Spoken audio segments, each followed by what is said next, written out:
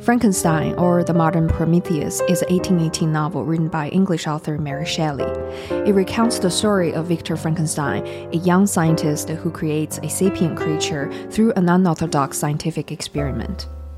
Though Frankenstein is infused with elements of the Gothic novel and the Romantic movement, some scholars have argued for it as the first true science fiction story.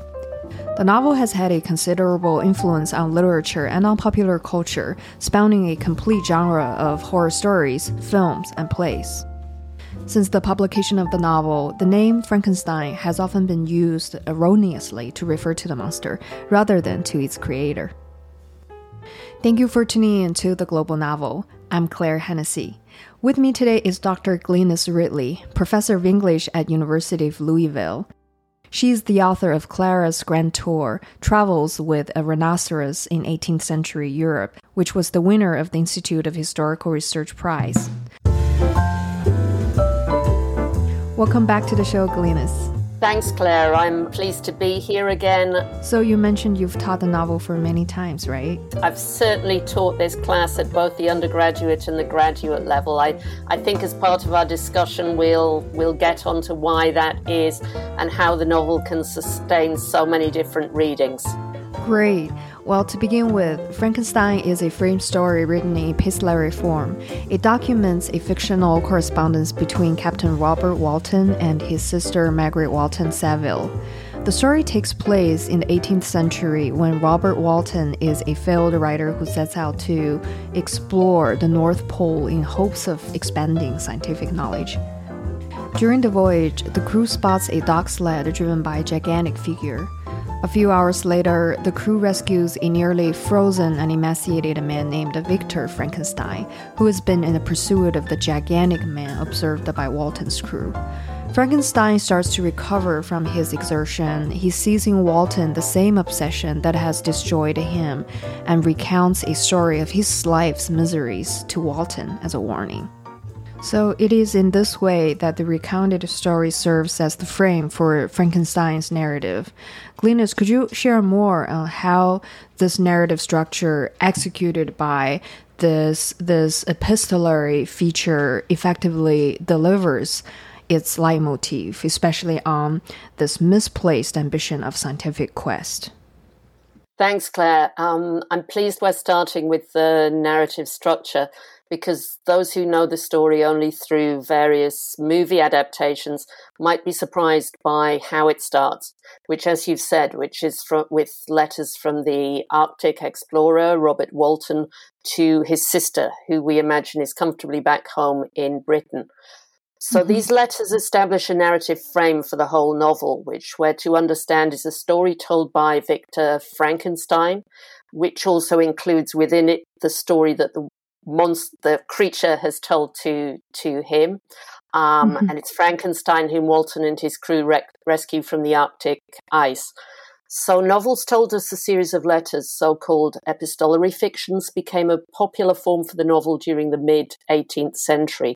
So I think immediately there would have been something very reassuring about the narrative frame to Mary Shelley's first readers. And it's this familiar narrative form that then provides a huge contrast with the incredible story that Victor Frankenstein tells to Robert Walton, and that Robert Walton in turn puts in writing to his sister. If we put ourselves in the position of Robert Walton for a moment and then of his sister, we can perhaps begin to understand how effective this plot device of the narrative frame is. Imagine somebody told you that they had created a living being from body parts and that their creation was very much alive and sentient. You'd think they were imagining things, you'd think they were mad, as Walton initially wonders if this is the case with Victor Frankenstein. And while we don't see Walton's sister's reaction to Walton's letters, we can imagine she'd be concerned about her own brother's state of mind, which brings us to your question about the scientific quest at the heart of the novel. We all know it's a principle of scientific experiments, of course, that they can be replicated, and we ask to see evidence of scientific claims. We want to understand the method to see if it can be repeated and produce the same results. And part of what the novel does, I think, is to put us in the position of asking how much we would believe of Victor Frankenstein's story if we had it told to us or read it in a letter without seeing the evidence for ourselves. Exactly. So let's talk about what makes the novel a prototype or precursor of modern science fiction. My reading experience of Frankenstein has always been a mixture of fascination and confusion. On the one hand, there is always the excitement of almost observing how the world's first science fiction was getting written beyond, what it is about. On the other hand, I also feel one can easily get confused by its strangeness and awkwardness, as there is this inevitable comparison with all the more dazzling and, whimsical effects and plots that we receive from today's science fiction, right? I think in order to appreciate the literary value of this novel, the key lies in understanding the historical context of the creation of the novel Frankenstein. So could you please walk us through the origin story of its creation so we get a sense of its context? Certainly. And I think the creation of this novel is possibly the most famous origin story in Western literature. Definitely one of the most atmospheric. We know that in June 1816, Mary and Percy Shelley were staying in Switzerland. They were visiting the poet Lord Byron at the Villa Diodati near Geneva. Bad weather in the middle of the month kept everyone indoors. So you have mountainous, sublime scenery out the window, but foul weather outside. The only illumination indoors is candles and the firelight. And also present were Byron's physician, John William Polidori, and Mary's stepsister, Claire Clairmont, who had an affair with Byron. So given these interpersonal dynamics, I think it's no wonder that events at the villa have generated their own film and TV representations. In her preface to the 1831 edition of Frankenstein, Mary Shelley recounts a number of conversations between Byron and Percy Shelley on what she calls, quote, the nature of the principle of life, unquote. And by this, she's generally taken to mean that Byron and Percy Shelley were talking about competing contemporary theories about what distinguishes the living from the dead. Does the so-called life principle inhere in organic matter? If so, can you point to it in the anatomy theatre as something physical? To put it very crudely, can an anatomist show the soul? Or is the life principle an invisible substance analogous to electricity, literally an animating spark that can only be known by its effects? And Mary Shelley's account of the sequence of these conversations and who was present differs a little from the account written by Polidori, but it's agreed that it was Byron himself who proposed a ghostwriting contest. And incidentally, from Byron and Polidori, we have a vampire story from this same ghostwriting contest that produced Frankenstein. So Mary Shelley tells us that she had a number of sleepless nights thinking about theories of this so-called life principle. And she arrived at an idea of what she calls, and I'm going to quote her exact words here, quote, a supremely frightful human endeavor to mock the stupendous mechanism of the creator of the world, end of quote.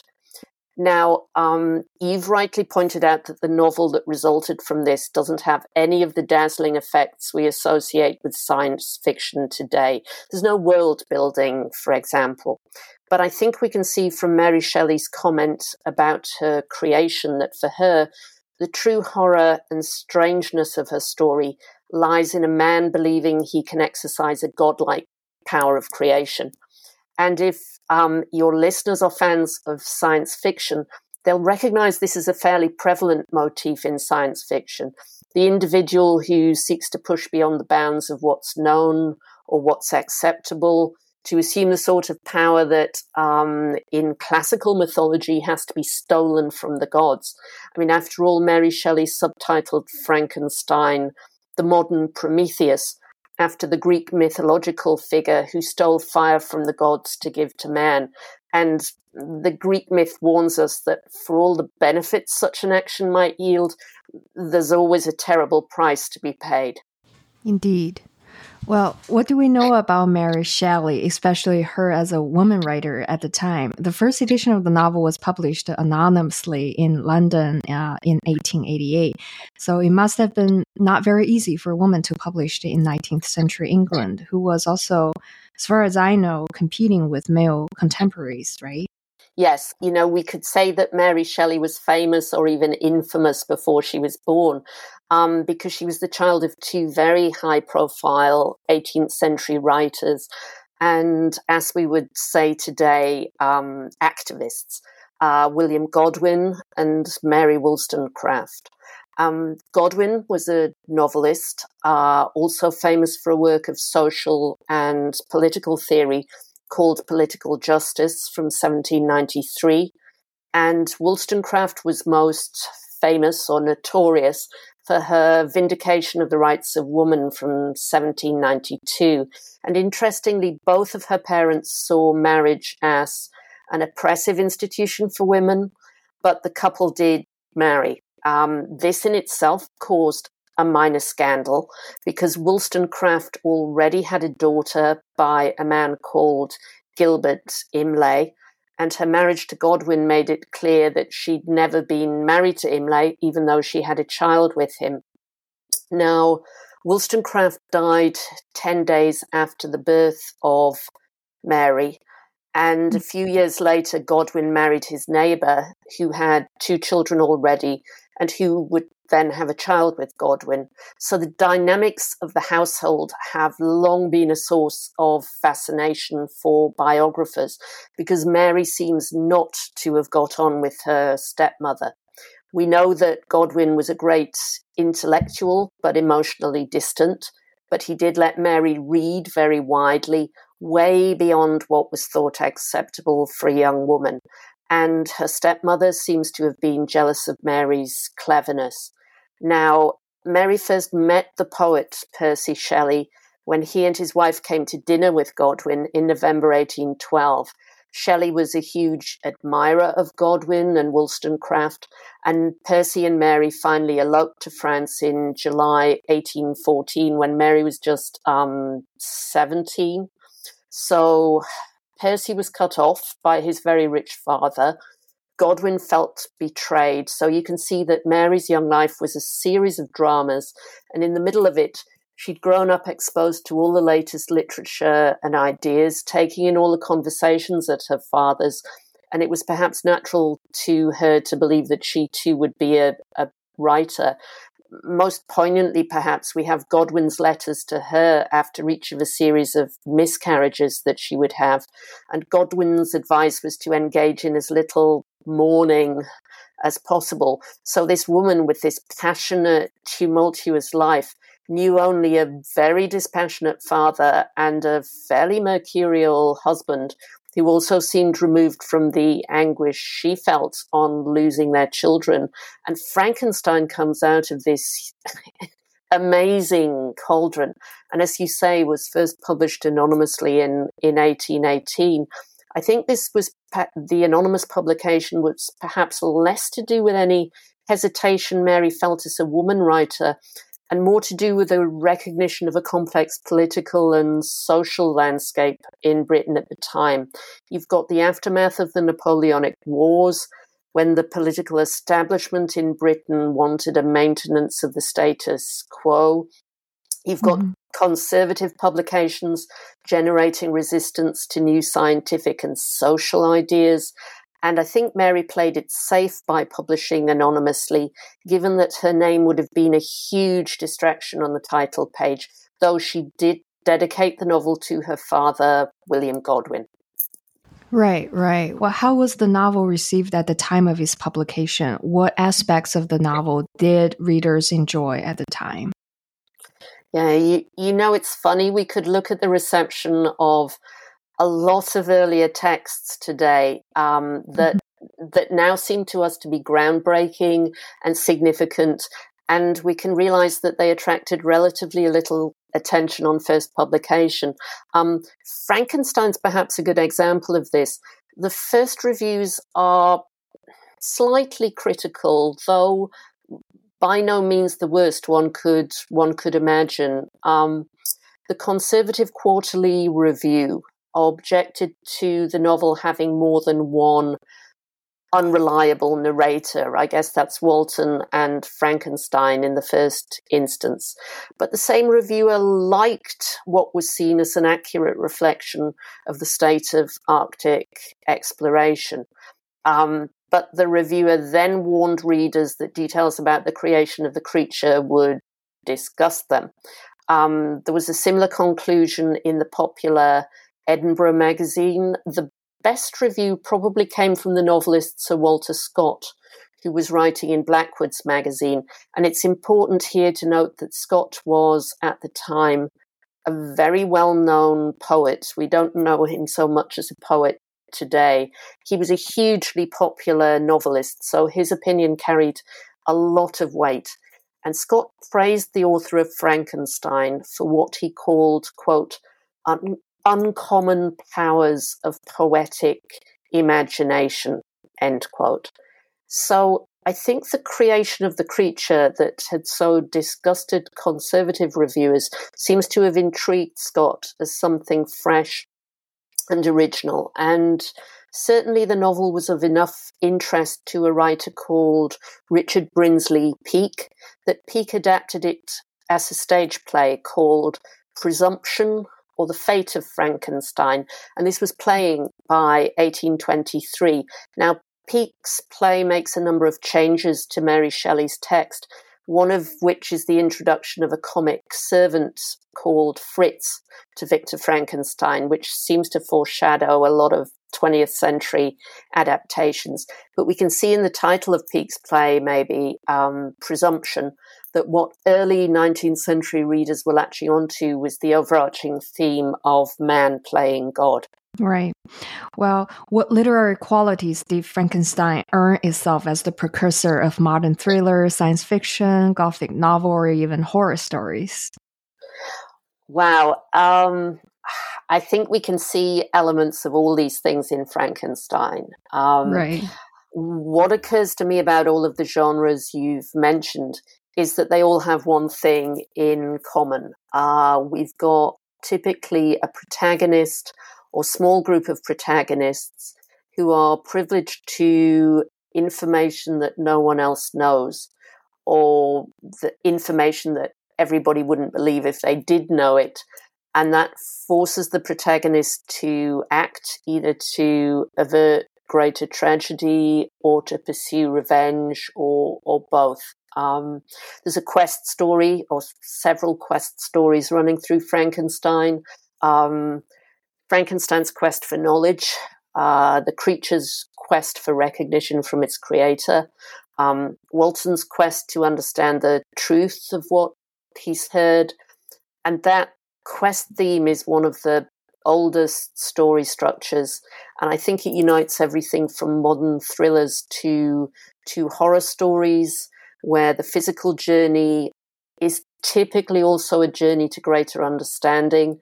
Science fiction, of course, has added to this idea, the idea of quests across time and space. Now, Frankenstein certainly covers a lot of physical ground from the Arctic to Europe. But it also maybe wouldn't be a stretch to see in the character of Victor Frankenstein a precursor of the scientist as protagonist figure who reappears in later science fiction time travel narratives, such as H.G. Wells's 1895 fiction, The Time Machine. The Time Machine, of course, just another fascinating early science fiction that deserves a full episode on the Global Novel. I can't wait to interview you on that. That would be fun. So what are some of the important narrative features that you would like to highlight to beginners of the Victorian novel as represented by Frankenstein? So I think with hindsight, we could maybe see Frankenstein as bridging a couple of traditions.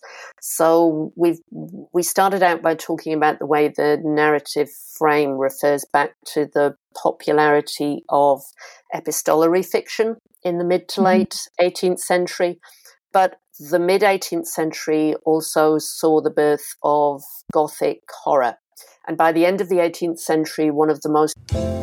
If you have enjoyed this episode and want to listen to the entire episode, you can subscribe at theglobalnovel.com/subscribe. Thank you so much for listening.